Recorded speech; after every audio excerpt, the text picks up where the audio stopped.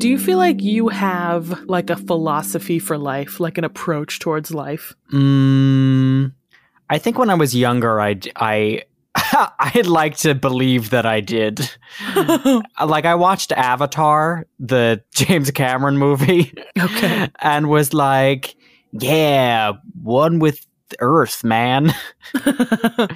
Like, we're all connected. And I guess I still believe that in sort of a lesser way. I just don't think about it as much. So, like, I guess, you know, the whole idea that we're all connected in maybe like a metaphysical way. But is that what you're asking?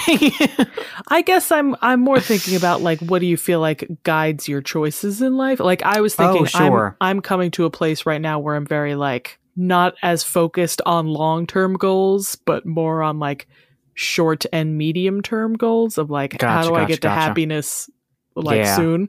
I mean, judging from the fact that at any point in time, my immediate goal is ice cream at the end of the week. So your immediate goal is usually ice cream. Yeah. I think I would happen to have a similar philosophy as you. Yes, because you do usually succeed on that goal. I do. It's been a very successful philosophy. Welcome to Butter No Parsnips. Every week on Butter No Parsnips, your hosts Emily Moyers and Kyle Imperator take you on an adventure through the weird, wacky, wonderful, and sometimes even wicked world of one wayside word. Strange characters, delightful bits, and general joyousness abound. Join them as they test each other's etymological expertise.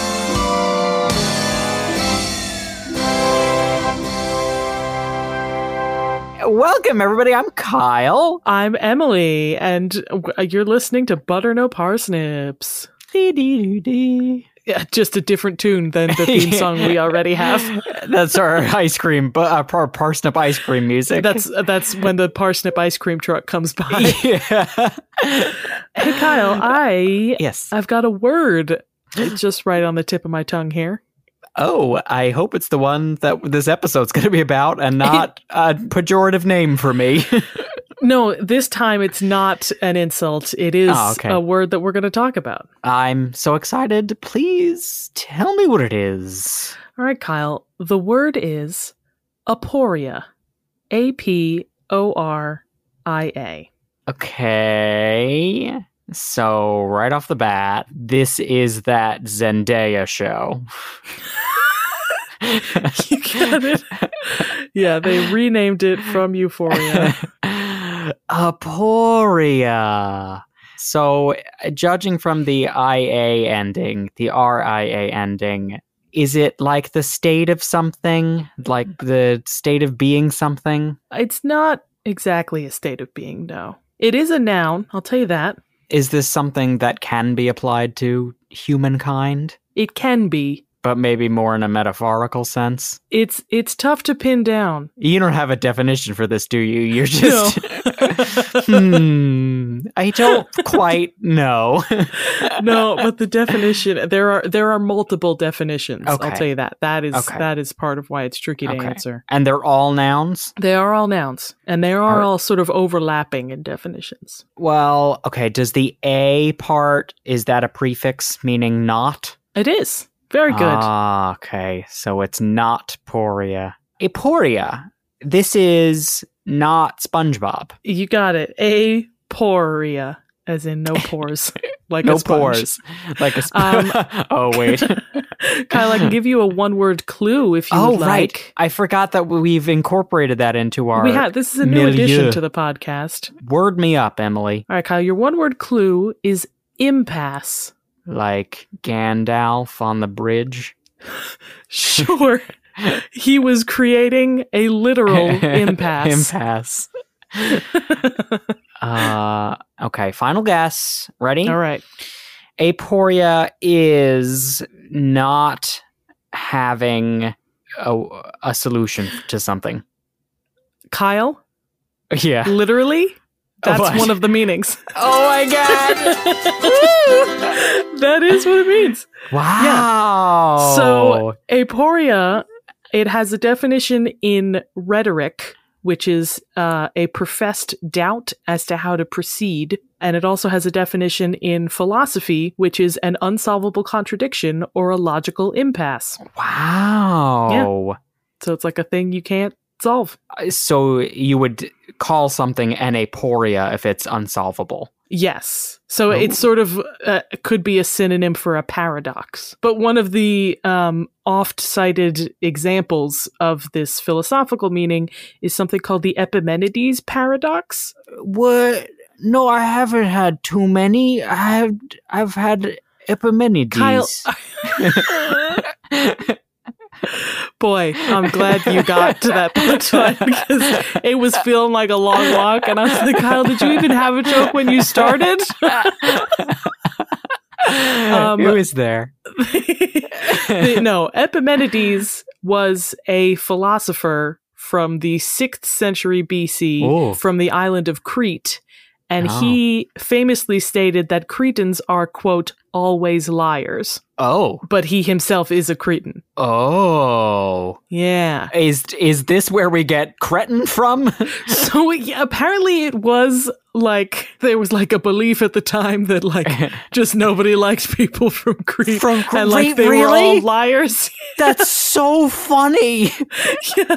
I mean, awful. I mean, you know. So apparently it comes from, supposedly, from like, two people were arguing over who was the most beautiful between them, and they appointed a Cretan man as the judge, and he said, okay, I think you're the more beautiful, and then the other person said, well, it can't be true, because all Cretans are liars. I mean, I guess I'm just learning now that, you know, maybe perhaps one of our former presidents studied the ways of that arguer. Yeah. So tell me more about the Epimenides paradox. I have a quote here by a man named Thomas Fowler, who was an English academic in the 1800s, and he's talking about this paradox. And he says, quote, Epimenides the Cretan says that all Cretans are liars, but Epimenides himself is a Cretan, therefore he is himself a liar. But if he is a liar, what he says is untrue, and consequently the Cretans are veracious. But Epimenides is a Cretan, and therefore what he says is true, saying the Cretans are liars. Epimenides is himself a liar, and what he says is untrue. Wow. Thus we may go on alternately proving that Epimenides and the Cretans are truthful and untruthful. I mean, I love that Thomas Fowler said, I'm going to have a conniption in this text right now. He was like, how do I express to people what a problem this is? The only way is to just go back and forth for too long. How existential this difficulty is. But aporia does also have a rhetorical meaning, basically expressing doubt as to like how to proceed, or it can be like genuine confusion or sort of feigned. So I have a couple examples. One that I saw getting cited a lot was Elizabeth Barrett Browning's Sonnet 43, which opens with the line, "How do I love thee? Let me count the ways." So that phrase, "How do I love thee?" that sort of like questioning, well, how do I approach this problem, is an example of aporia. Okay, it I think my brain melted trying to understand this. Tell me how again? I mean, let's talk some etymology first, Kyle. What? On this Pahir podcast? On this Pahir podcast. Podcast. So the oldest form of this word that I could find was an ancient Greek adjective, aporos, which meant impassable. Literally, as you suggested, the a prefix means the opposite of. Poros meant passage, so no passage. And that evolved into the ancient Greek noun aporia or aporia. The accent mark changes in all of these different forms of the word. Greek to English is difficult, not smooth. Yes. Greek is also funny because I was looking up the actual Greek letters for this word, and there's just a pi symbol in there because it's the letter P. That was their letter P. Yeah, I was like, wow, that is just what that letter was. This word's a whole ass equation. Yeah. But the ancient Greek word aporia meant difficulty of passage, like literally, but could also just mean difficulty in general, or doubt or uncertainty, or puzzle. And then Latin borrowed that word from Greek, aporia, and then English borrowed that word from Latin in the late 1500s with the rhetorical definition specifically. It's interesting that we kept it as aporia and not changed it to apory. I did find that word as well. There were some usages of apory ending in a Y instead of an IA, but aporia seemed to be the more common. Sure. The first book where it appears in English that I could find is actually a book about poetry called The Art of English Poesie, Poesie. I love that. Which was just an old-timey word for poetry. Poesie. By George Putnam in 1589. He was a golfer, right? Yes, George Putnam. Putnam. Puttin apostrophe EM. Yeah. Putnam. And then he side gigged as a critic of poetry. Yeah. Yeah. In his book, he's talking about the different kinds of speakers that you see in poetry. And he introduces one called Aporia, or the doubtful. Not much unlike the wanderer, have ye yet another figure called the doubtful, because oftentimes we will seem to cast perils and make doubt of things, when by a plain manner of speech we might affirm or deny him. Basically what that means is, a lot of times in poetry, they will start off with a question and then answer their own question throughout the poem. That's really interesting. So I see that plays directly into How Do I Love Thee? Let me count the ways. Let me count the ways, And then in the poem, she lists, all the ways that she loves thee. But yeah, I also saw, I was like, trying to find like examples of aporia. Another one I saw was Shakespeare's To Be or Not to Be speech. Oh, like he's starting off with the question, to be or not to be, and then sort of exploring he even states that that's the question. That is an example of like genuine doubt. Like it's not, a sort of feigned question to segue into a discussion. Like in the context of the play, Hamlet is genuinely not sure whether it's better to live or not. Sure, yeah. But it can also refer to sort of pretend confusion. Another example I saw was from Shakespeare's The Merchant of Venice. The Jewish character Shylock is, he's expressing like confusion as to why the Jews are treated differently than the Christians. And he says, when you prick us, do we not bleed? Like, obviously he knows the answer to that question, but he's asking to sort of get the audience to think. Sure, yeah. This is something that happens a lot that I guess have never thought of needing a word to explain it, because you can just, it's so simple to be like, to give an example of a rhetorical question, you know, or a state of confusion that you don't need to like say, oh, it's called this, but it's nice to know that there's a term for it, and you can use that in its stead. I have another explanation of aporia from an old book of rhetoric. Mm-hmm. This one's called The Mystery of Rhetoric Unveiled. That is rhetoric with a CK and unveiled with an apostrophe D. Oh, of course. By John Smith in 1656. John Smith. Wait, is it the same I'm John sure that Smith? was his real name. No, I feel like there were probably a lot of John Smiths of the era. I'm sure. And he says, quote, Aporia is a figure whereby the speaker sheweth that he doubteth, either where to begin for the multitude of matters, or what to do or say in some strange or ambiguous thing, and doth, as it were, argue the case with himself. I guess I'm learning now that I love old-timey people trying to explain doubt. Yes. It's so flowery.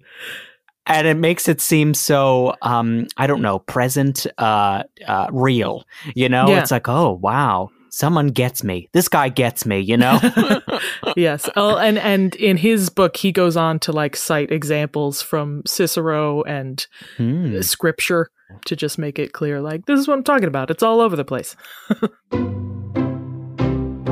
Can you use it as an adjective? Can you say something's aporic? Yes, there is an adjective aphoretic, and it comes from the French aphoretique. Aphoretique. And the French aphoretique we get from Randall Cotgrave, who we've mentioned on this podcast previously.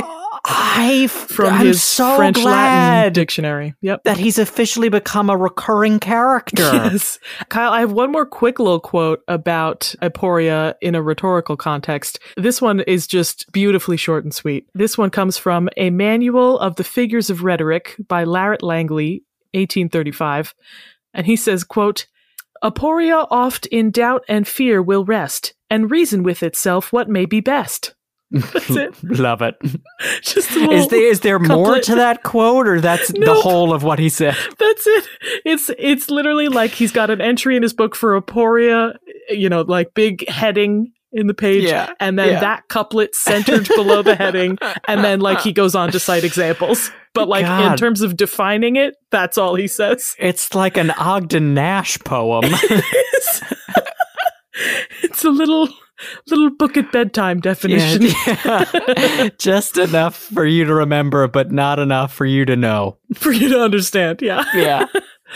So getting back to the philosophical meaning of Aporia, here we're gonna get deep into it, Kyle. Oh, I'm gonna deconstruct your thoughts of life right now. I'm at it.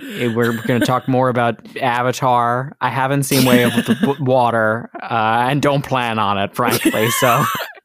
So the philosophical meaning of Aporia, meaning like a logical contradiction, it seems like it wasn't used in English until the 1800s, but it is used to talk about like Greek philosophies from way, way, way back. Sure. It's associated with a couple different schools of philosophy. From what I could tell, it is most often talked about in conjunction with something called Pyrrhonism, Pyrrhonism.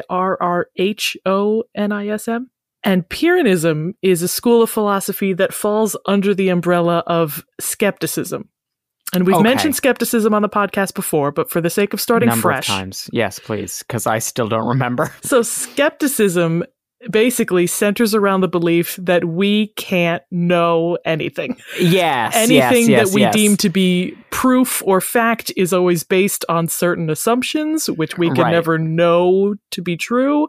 Our entire lives could be a lie, and we would never tell. So the idea of Pyrrhonism specifically, within the umbrella of skepticism, Pyrrhonism is the idea of like reaching a state of happiness by becoming content with not knowing. Oh. Yes. And the term they use for that state of being is ataraxia, which literally means no disturbance or freedom from distress. I came across that word covering another word, and I didn't look it up.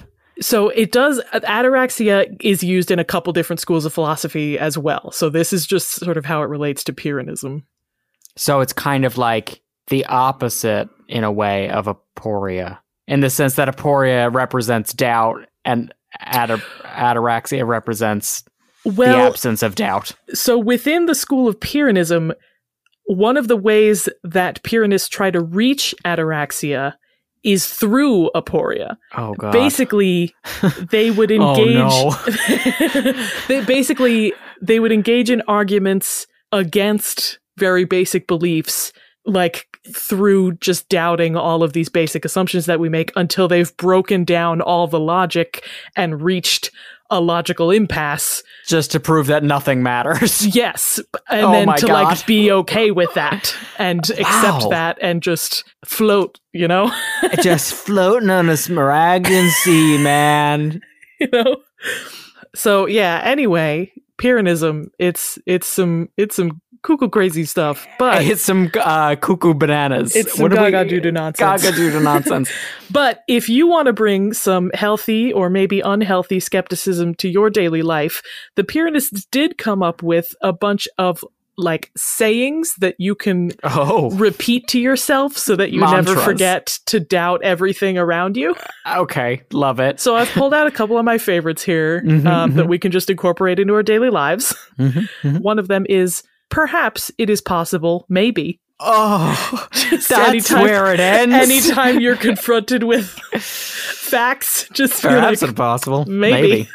What? I'm just asking if he's going to live. Perhaps doctors. it is possible. Maybe. We could never really say. I'm asking you to say, though. Yeah, but it would be a biased opinion, you know? Yes, that's what I'm asking for. You know, my medical degree is just a series of assumptions. We're all gonna die. Now you're getting it, man. You're getting it, man. Another one of these sayings is, to every argument, an equal argument is opposed. Oh, God. I mean, that's like, yeah. You know what, Emily? You know what? Yes. I feel like my philosophy, I'm always a devil. I'm always a dead man's chest. No, you are always a devil's advocate. It's true. And just by force of habit, like, yes. Somebody says something like, well, but what about the other way? And then like when I sit and think about it, I'm like, I don't actually feel that way, but that's just comes out of my mouth. So. Yes, I do the same thing. And I feel like there are times when we've both gotten into it and Seth has stopped wanting to do a podcast with us. Because he just watches us just two AI going back and forth about their existence. Yeah. Kyle, I have one more saying that I've pulled out here. Mm-hmm. There's one on the list that said, I determine nothing. And then it said, this developed a French variant. This is like when somebody asks me a question at work. Yeah. That is how I respond. I determine nothing. Well, you can speak to my boss. I think you'll like the French version better. The French version is que sais-je, which means, what do I know? Que sais-je? Actually, yes, I do love that better. Yeah. Que sais-je? What do I know? Who am I? Yeah. And Kyle, I think now it's time we ask, what do you know? This is the part of the episode where I would typically ask you to use the word aporia in a sentence, but I think what makes more sense for this word is for me to ask you to give us an example of aporia. I might be able to do you one better and use aporia in an example of aporia. Oh my God. I think the world will fold in on itself, but give it a shot. So it has to be something that's doubting and a question. So I would say the Greeks make a good case for the existence of aporia, but isn't the existence of aporia meaning we should question whether or not aporia even exists in the first place? I suppose that sentence stands to reason. You can send me to the Pyrenees Mountains, Emily. I don't know if one-way that's trip. The same, but I assume it is. Kyle, how do you feel about games? I'm all for them. That's good, because I've got one. And by all for them, I mean in the Greek place sense. Forum. Yeah.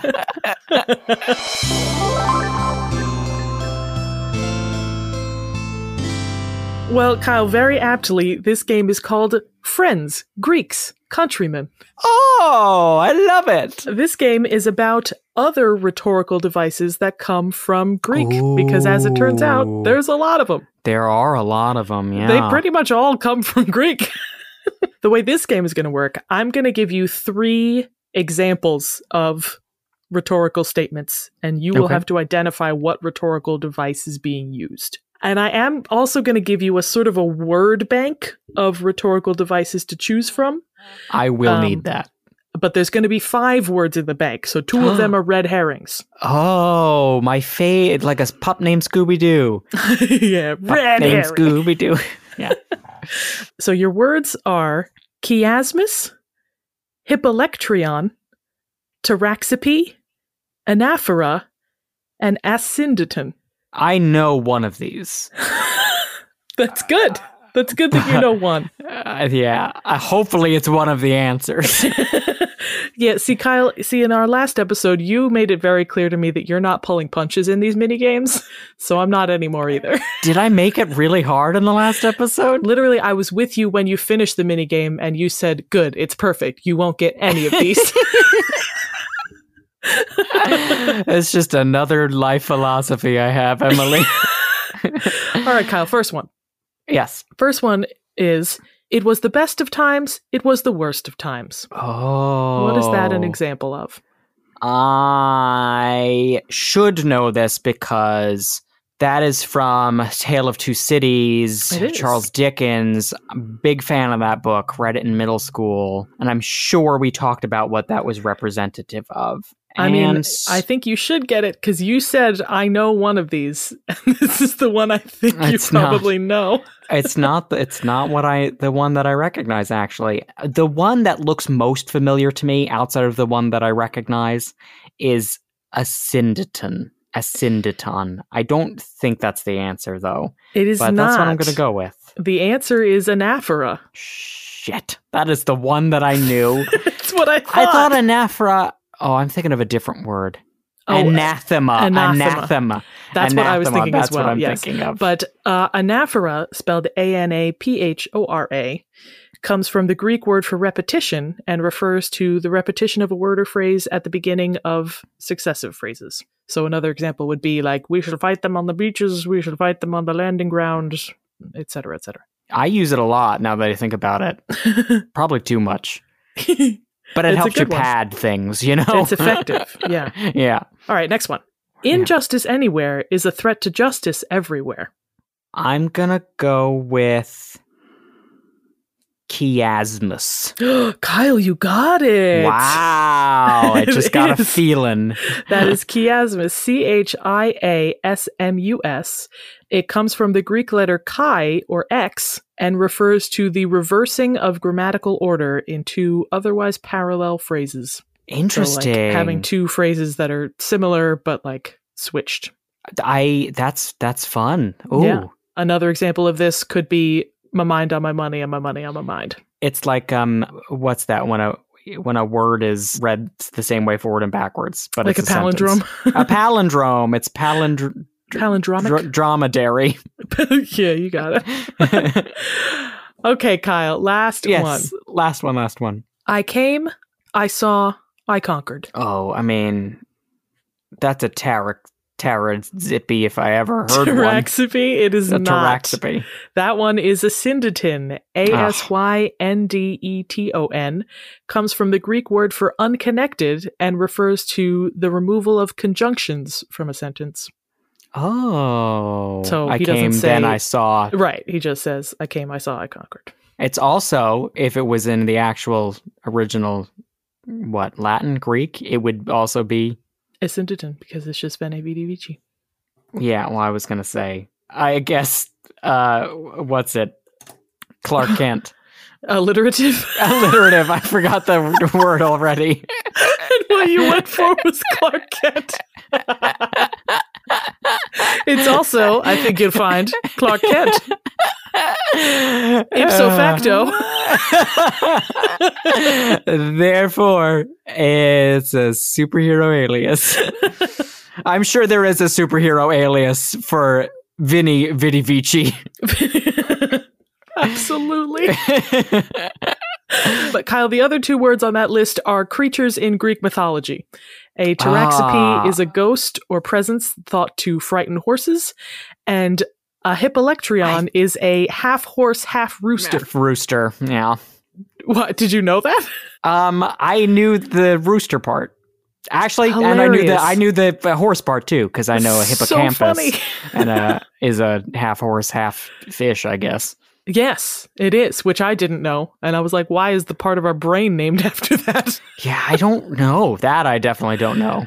Emily, what a rhetorical question you've posed to us today. I've put you all in a state of aporia. Yes, I am. What did you say? Aporetic? Aporetic. Yes, I am aporetic, and I think I will follow with an aporetic philosophy, for at least for the next few weeks while it's on my mind. Okay. Kyle, what else should people keep on their minds? People should also, while they're at home, they should not doubt the importance of remembering to find Butter No Parsnips on social media, on Facebook and on Instagram at Butter No Parsnips Podcast.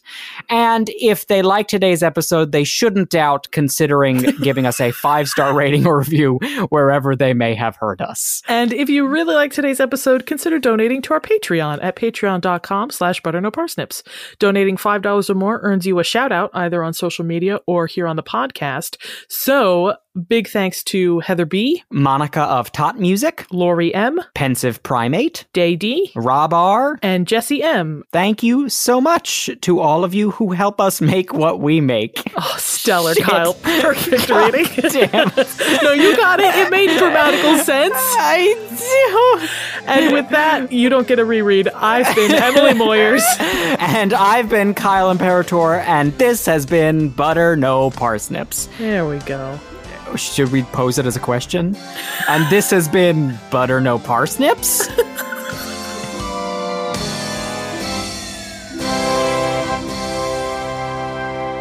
Thank you for listening to Butter No Parsnips. Butter No Parsnips is produced by Seth Glicksman, Emily Moyers, and Kyle Imperator. The theme music and additional music is by Kyle Imperator. If you liked listening to this episode, subscribe and give us a good rating and or positive review wherever you heard it. If you really liked listening, consider donating to our Patreon at patreon.com/butternoparsnips. There you can get bonus content you can't get anywhere else, like the monthly Patreon exclusive podcast Buttered Parsnips. Your support means the world to us and encourages us to keep making more. Thanks in advance, and we'll be back next week.